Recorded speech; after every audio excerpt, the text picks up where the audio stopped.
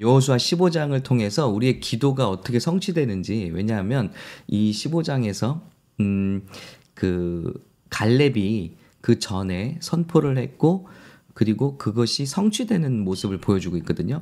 그래서 유다 자손의 지파의 그 땅을 이렇게 보여주고 있습니다. 남쪽 경계 에돔에 이르고 끝은 신광야까지. 그래서 우리 갈렙이 선포했죠. 선포하고 이제 유다 지파가 땅을 차지하는데, 여러분 어제 말씀 나눈 것처럼 굉장히 큰 땅을 유다 지파가 차지하게 됩니다. 근데 자기가 꿈꾸는 만큼 차지하는 것 같아요. 그래서 하나님 앞에 이렇게 기도한 대로, 선포한 대로 결국 그 땅을 차지하게 되는 것 같아요. 그래서 결국 15장이 이 내용이 많은 지파 중에서도 유다 지파의 그 땅을 이렇게 설명하고 있는 겁니다. 그래서 동쪽으로는 경계가 이렇게 여매이고, 남쪽으로는 경계가 신광야이고, 또 서쪽으로는 모든 해안가에 이르고, 이런 어떤 경계를 쭉 설명합니다. 그러면서 갈렙이 차지한 이 땅에 대해서 어떻게 차지했는가 한번 설명을 해요. 여호와께서 여호수아에게 명령하신 대로 여호수아가 기럇 아르바 곧 헤브론을 유다 자손 중에서 분깃으로 여분네의 아들 갈렙에게 주셨으니 아르바는 안악의 아버지였더라. 그래서 말했죠. 갈렙이 나이가 많아졌지만 자기가 제일 어려운 땅을 내가 차지하겠습니다 하고 선포했고, 하나님께서 여호수아가 그를 축복하고 그리고 그 땅을 차지하는 이야기예요. 그래서 갈렙이 거기서 안악의 소생 그 세 아들 곧 세세와 하이만과 달메를 쫓아내었고, 가장 큰 적수를 쫓아냈습니다. 거인으로 알려진 그 적군들을 쫓아냈어요. 그리고 드빌 주민을 쳤는데 이러이러하더라 해서 이제 그 땅을 차지한 이야기예요. 갈렙이 말하기를 기럇 세벨을 쳐서 그것을 점령하는 자에게는 내가 내 딸 악사를 아내로 주리라. 자기도 제일 귀한 것을 걸은 거예요. 그래서 하나님의 명령을 성취하기 위해서 자기 딸을 걸고 이제 그 땅을 차지합니다. 갈렙의 아우 그나스의 아들이 운니엘이 그것을 점령함으로 갈렙이 자기 딸 악사를 그에게 아내로 주었더라.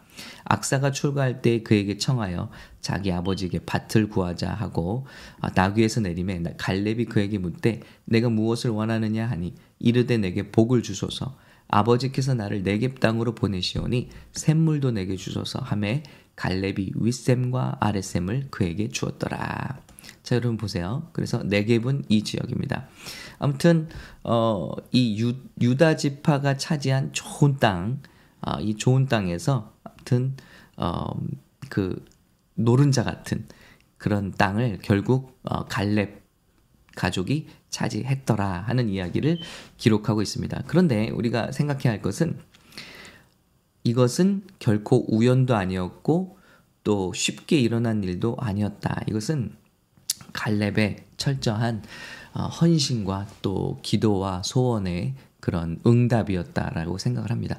여러분, 이 말씀을 보면서 우리의 기도가 어떻게 응답이 되는가 하는 것을, 우리 소원이, 하나님께 주신 소원이 어떻게 응답되는가 하는 것을 한번 제가 정리해 보게 되었어요. 첫 번째는요, 하나님께서 빌립보서에 주신 말씀처럼 우리에게 무언가 응답을 주시는 게 아니고요, 먼저는 우리 마음 가운데 소원을 주세요. 소원을 주시고 일하시는 하나님이라고 하셨죠. 그래서 응답이 여기 있는데 이 응답을 직접 주시는 것이 아니라 이 응답을 가기 위한 기도의 소원, 그것을 품는 소원을 주세요. 그래서 이 소원이 품어지려면 하나님은 먼저 우리가 보는 것, 듣는 것들을 주관하세요. 예를 들면요, 아담에게 아내를 주실 때 하나님이 그냥 아내를 툭 데려다 주시지 않습니다. 예를 들어 우리 청년들이 결혼할 때를 어떻게 분별할 수 있을까? 내가 결혼할 때가 되었다는 것을 어떻게 알 수 있을까? 하나님이 그냥 주시지 않아요. 자, 먼저 동물들을 이름 짓기 프로젝트를 진행하시죠. 그래서 쌍쌍으로 이 동물들이 지나가는 거예요. 그러면서 이름을 짓는 거예요. 그러면서 아담이 깨닫는 거예요. 우리 여러분 성경을 보시면 he found out, 아담 found out이라는 단어가 나와요. 그래서 발견했다는 거예요. 동물들을 보면서 동물들은 쌍쌍인데 나는 혼자라는 것을 발견한 거예요. 그리고 필요를 느끼게 하시는 거죠. 동물들은 쌍쌍인데 나는 짝이 없네. 짝이 필요하다. 그리고 하나님은 저와 여러분에게 소원을 주실 때 먼저 무언가를 보게 하세요. 아브라함에게 소원을 주실 때 하늘의 별을 보게 하시고 바다의 모래를 보게 하시고 시청각 교육하시잖아요. 그래서 굉장히 중요합니다. 저와 여러분이 보는 것, 듣는 것이 우리의 소원과 연결되어 있다는 거예요. 그래서 우리 눈이 자꾸 세상 것을 보고 쉬어야지 하면서 드라마, 세상의 영화, 세상의 것, 유행 이런 것들을 보면요. 반드시 우리 마음 가운데 세상 것을 갖고 싶은 소원이 들어와요. 우리 눈은 소원의 저는 창구라고 말하고 싶은 거예요. 그래서 하나님께서 우리에게 소원을 주실 때는 눈으로 보게 하시는 것부터 이렇게 바꿔주십니다. 그래서 저도 말씀을 준비할 때 하나님께서 이렇게 보게 하시는 책들이 있어요. 듣게 하시는 소식들이 있어요. 그리고 갈망이 있어요. 여러분, 저와 여러분 시대에 지금 에즈버리 대학의 어떤 이런 부흥의 소식을 접하잖아요. 보잖아요. 이거 왜 보이시는지 아세요? 하나님께서 저와 여러분에게 그런 부흥을 주시고자 보게 하시는 거예요. 이 시대에도 부흥은 가능하구나. 정말 이 수수해 보이는 모임을 통해서도 부흥은 얼마든지 가능하구나. 부흥은 큰 교회나 어떤 큰 단체, 이런 단체들이 주관하는 게 아닐 수도 있구나. 보게 하시는 거예요. 그럼 사모하게 하시는 거예요. 그래서 사모함이 먼저고요. 그 다음에는 사모하면은 우리가 기도하게 돼 있어요. 우리 기도해야 돼요. 그리고 그럴 때 그 소원이 성취를 단계를 향해서 한 걸음 더 나아갑니다. 우리 로마서 1장을 보면요. 자, 로마에 가고 싶은 마음을 하나님께서 바울에게 주셨죠. 그런데 어떻게 합니까? 내가 그의 아들의 복음 안에서 내 심령으로 섬기는 하나님이 나의 증인이 되시거니와. 하나님이 증인이래요. 하나님이 증인인데 항상 내 기도에 쉬지 않고 너희를 말하며 어떻게 하든지 이제 하나님 뜻 안에서 너희에게로 갈 좋은 길 얻기를 기도한다, 구하노라 하는 거예요. 하나님께서 저와 여러분의 마음에 소원을 주시면 그 다음에 끝나는 게 아니에요. 갈렙처럼 구하는 거예요. 여호수아 앞에 나가서 그 땅을 주십시오. 하나님, 그 땅을 주십시오. 마음의 소원을 품었고 그 땅을 달라고 하잖아요. 그 소원은 어디서 왔죠? 벌써 정탐할 때 이 땅을 보았어요. 본 거에서 소망이 오고요. 소망을 가지고 기도를 가지고 가는 거예요. 그래서 사도 바울도 로마라는 땅을 한 번도 가보지 않았지만 내가 벌써부터 기도하는 거예요. 항상 내 기도에 쉬지 않고 너희를 말하며. 여러분, 누군가를 위해서 기도하게 되면요, 그 사람 보고 싶어집니다. 그리고 그 사람을 위해서 계속 기도하다 보면 반드시 만나게 돼요. 말하고 그리고 그 일이 이루어진다는 거예요. 기도죠, 기도. 그러다 보면은 또 우리가 마음속으로만 놓고 기도하는 것이 아니라 입으로 선포를 하는 거예요. 아브라함이 아들을 얻을 때 하나님께서 마음속으로 품게만 하신 것이 아니라 내 이름을 바꾸라고 하시잖아요. 아브라함에서 아브라함으로. 그래서 아저씨라는 이름에서 많은 이들, 열국의 아비라는 이름을 주시는 거예요. 많은 이들의 아비. 자, 그래서 선포하게 하시는 거예요. 입으로 선포하게 하시는 것이죠. 성경에 한번 패런을 보세요. 갈렙도 보았죠? 그리고 마음에 소원했죠?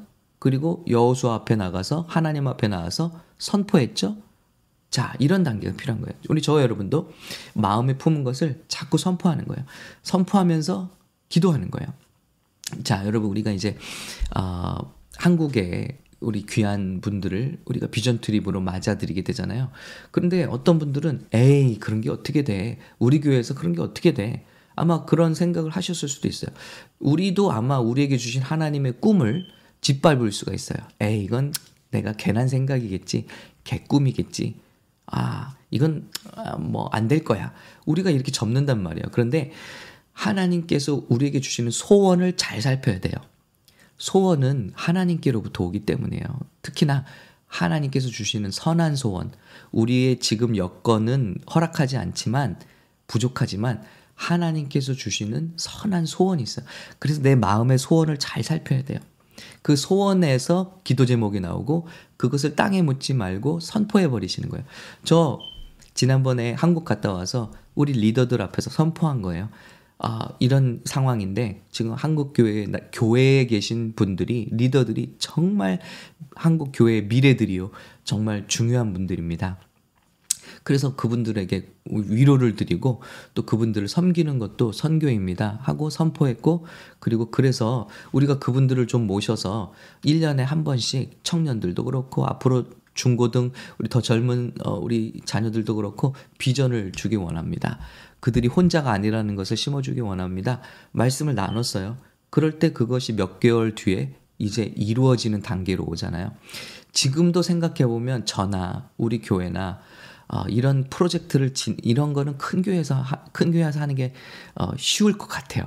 정말 어려워요. 앞으로 우리도 감당해야 될 일이 많아요. 그러나 기도하고 선포할 때 하나님께서는 이 일을 감당하게 해주시더라는 거예요. 예. 한국의 분들을 위해서 기도했더니 또 만나는 날이 일어나고 또 도미니카 공화국을 품고 기도하시더니 가게 되고, 우리 가족이 이번에 선교 가셨던 우리 신현중 집사님의 가족의 기도 제목을 전 몇 년 전부터 함께 기도하고 있거든요. 때가 되면 우리 온 가족이 회복되어서 같이 선교지에 나가게 해달라고 기도하셨어요. 그런데 여러분 어때요? 기도 제목을 써서 내셨고, 그리고 이번 연도에 이루어진 것을 우리 두 눈으로 똑똑히 보고 있잖아요. 시작에 불과한 거예요. 우리가 기도하고 선포하면 어느 순간 그것을 우리에게 주시는 하나님이시라. 갈렙이 나이 85세가 돼서 늙어졌는데도 불구하고 하나님 저 그 땅 갖기 원해요. 하나님 왕년에 저에게 보여주셨던 그 땅 차지하기 원합니다. 싸움이 필요하면 저 지금도 싸우겠습니다. 헌신할 수 있어요. 전 아직도 전쟁터에 나갈 수 있어요. 저 편안하게 노후를 맞이하지 않겠습니다. 선포했잖아요. 그런데 오늘 여호수아 15장의 말씀을 보니까 그 땅만이 아니라 더 큰 땅을 그들에게 주셨더라. 이것이 성경이에요. 그래서 보게 하시는 단계, 소원을 품는 단계, 그리고 기도하는 단계가 있어요. 사람들 앞에서 선포하는 단계가 있어요. 그 다음에 실행의 단계가 있습니다. 마지막, 내게 기회가 되면 손해가 되더라도 움직여야 돼요. 그때 하나님께서 저와 여러분을 통해서 일을 성취하십니다. 막 기도는 해놓고 마지막 순간에 이룰 때가 됐는데 그때 주저주저해요. 이제 선교를 가야 되는 때가 왔는데 제가 일이 많아서 뭐가 많아서 핑계가 많아요. 여러분 그냥요 실행하셔야 돼요. 우리가 기도하고 때가 와서 그냥 비행기표 끊으면 가게 돼요. 한국은 어떻게 가느냐? 아주 간단해요. 비행기표 끊으면 갑니다. 그러면 비행기표를 끊으면요 그에 맞춰서 일정이 돌아가게 돼 있어요. 맞춰지게 돼 있어요. 여러분이 1년에 한 번 나는 어떻게 선교하지? 어떻게 하나님의 일을 감당하지? 그냥 비행기표 끊으시면 돼요. 그러면 반드시 여러분은 선교 가게 돼 있어요. 그것을 위해서 준비하게 돼 있어요. 아주 심플하죠? 수많은 사람들은 기도하고 꿈꾸고 소원을 갖지만 실행의 단계에서 실행하지 않아요. 움직이지 않아요. 핑계를 댑니다. 그러나 하나님의 뜻을 조금씩 이루어가는 사람들의 비밀은요. 무조건 움직인다는 거예요. 실행한다는 거예요. 뭔가 준비가 다 돼서 움직이는 게 아니에요. 그냥 실행하면요. 하나님께서 필요한 것을 도와주세요. 그리고 힘을 주세요. 그리고 놀라운 기적으로 인도해 주시는 거예요. 우리 이번 가을에 한국 단기 선교를 함께 가시기를 꿈꾸십니까? 그러면 그냥 시간 비우세요. 그리고 비행기표를 예매하시는 거예요. 그러면 하나님께서 분명히 인도하십니다. 저와 여러분의 삶을, 이 작은 삶을 통해서 하나님이 크게 일하십니다. 오늘 하나님께서 일을 이루시는 단계를 설명드렸습니다. 첫 번째는 소원을 새롭게 하자. 그래서 눈에 보이는 걸 새롭게 해야 돼요. 그리고 그런 사람들을 만나야 됩니다. 좋은 영향력을 받아야 됩니다. 날마다 말씀으로 시작해야 돼요. 그럴 때 우리 마음에 소원이 들어옵니다. 여러분 마음의 소원을 가볍게 여기지 마십시오. 하나님은 소원을 통해서 일하시기 때문입니다. 그 다음에는 소원만 갖지 말고 바울처럼 하나님이 증인 되시거니와 나는 항상 기도한다. 소원을 가졌으면 기도하기 시작하십시오. 그리고 선포하십시오. 그 기도의 내용을 알리십시오. 내가 선교사가 되겠다는 사람은 절대 선교사 되지 않아요. 그러나 내가 10년 내에 5년 내에 어느 나라 선교사로 가겠다는 사람은 반드시 그 비슷한 일을 하게 됩니다. 선포의 힘입니다. 그리고 실행하십시오. 저와 여러분에게 기회를 주실 때 실행하십시오. 그러면 우리의 모든 여건을 돌파하시고 넘어서시는 하나님의 능력으로 우리는 하나님의 일을 감당하게 되는 것입니다. 여러분, 무엇이든지 이런 마음으로 꿈꾸시고 기도하시고 실행하십시오. 그럼 하나님께서 저와 여러분에게 큰 역사를 보여줄 것입니다. 나는 하나님을 믿는데 응답이 없어요. 한번 돌이켜 보세요. 이 단계에서 여러분이 무엇이 빠져 있는지, 무엇이 부족한지. 그런데 이것을 반복하면요, 하나님께서 저와 여러분에게 기도에 풍성한 응답을 주시는 거예요. 왜냐하면 하나님께도 우리가 크레딧을 쌓는 거거든요. 이 귀한 아들은 내가 작은 것을 주어도 크게 순종하는 사람이야. 그러면 내가 다음 길로 인도해야지. 우리가 일이라는 것을 주셨는데도 순종하지 않고 맨날 기도만 해요. 순종하지 않고. 그러면 우리에게 일하는 것을 주시겠어요? 10이라는 것을 주시겠어요? 샘물교회도 마찬가지입니다. 자꾸 선교와 전도의 기회가 있는데 움츠려요. 우리 재정이 약해서 지금 때가 안 좋아서 경기가 안 좋아서. 그러면 하나님께서 다음 일 맡기실 수 있냐고요. 우리 저와 여러분이 어려워도 자꾸 기도하고 선포하고 실행하면요, 수행하면요, 하나님께서는 더욱더 귀한 일들로 저와 여러분에게 맡겨주시는 것입니다. 이것이 하나님 나라의 비밀입니다. 오늘 이 말씀 가지고 오늘 저와 여러분 꿈꾸시기 바랍니다. 그리고 기도하시기 바랍니다. 우리 교회도 부흥이 일어날 수 있습니다.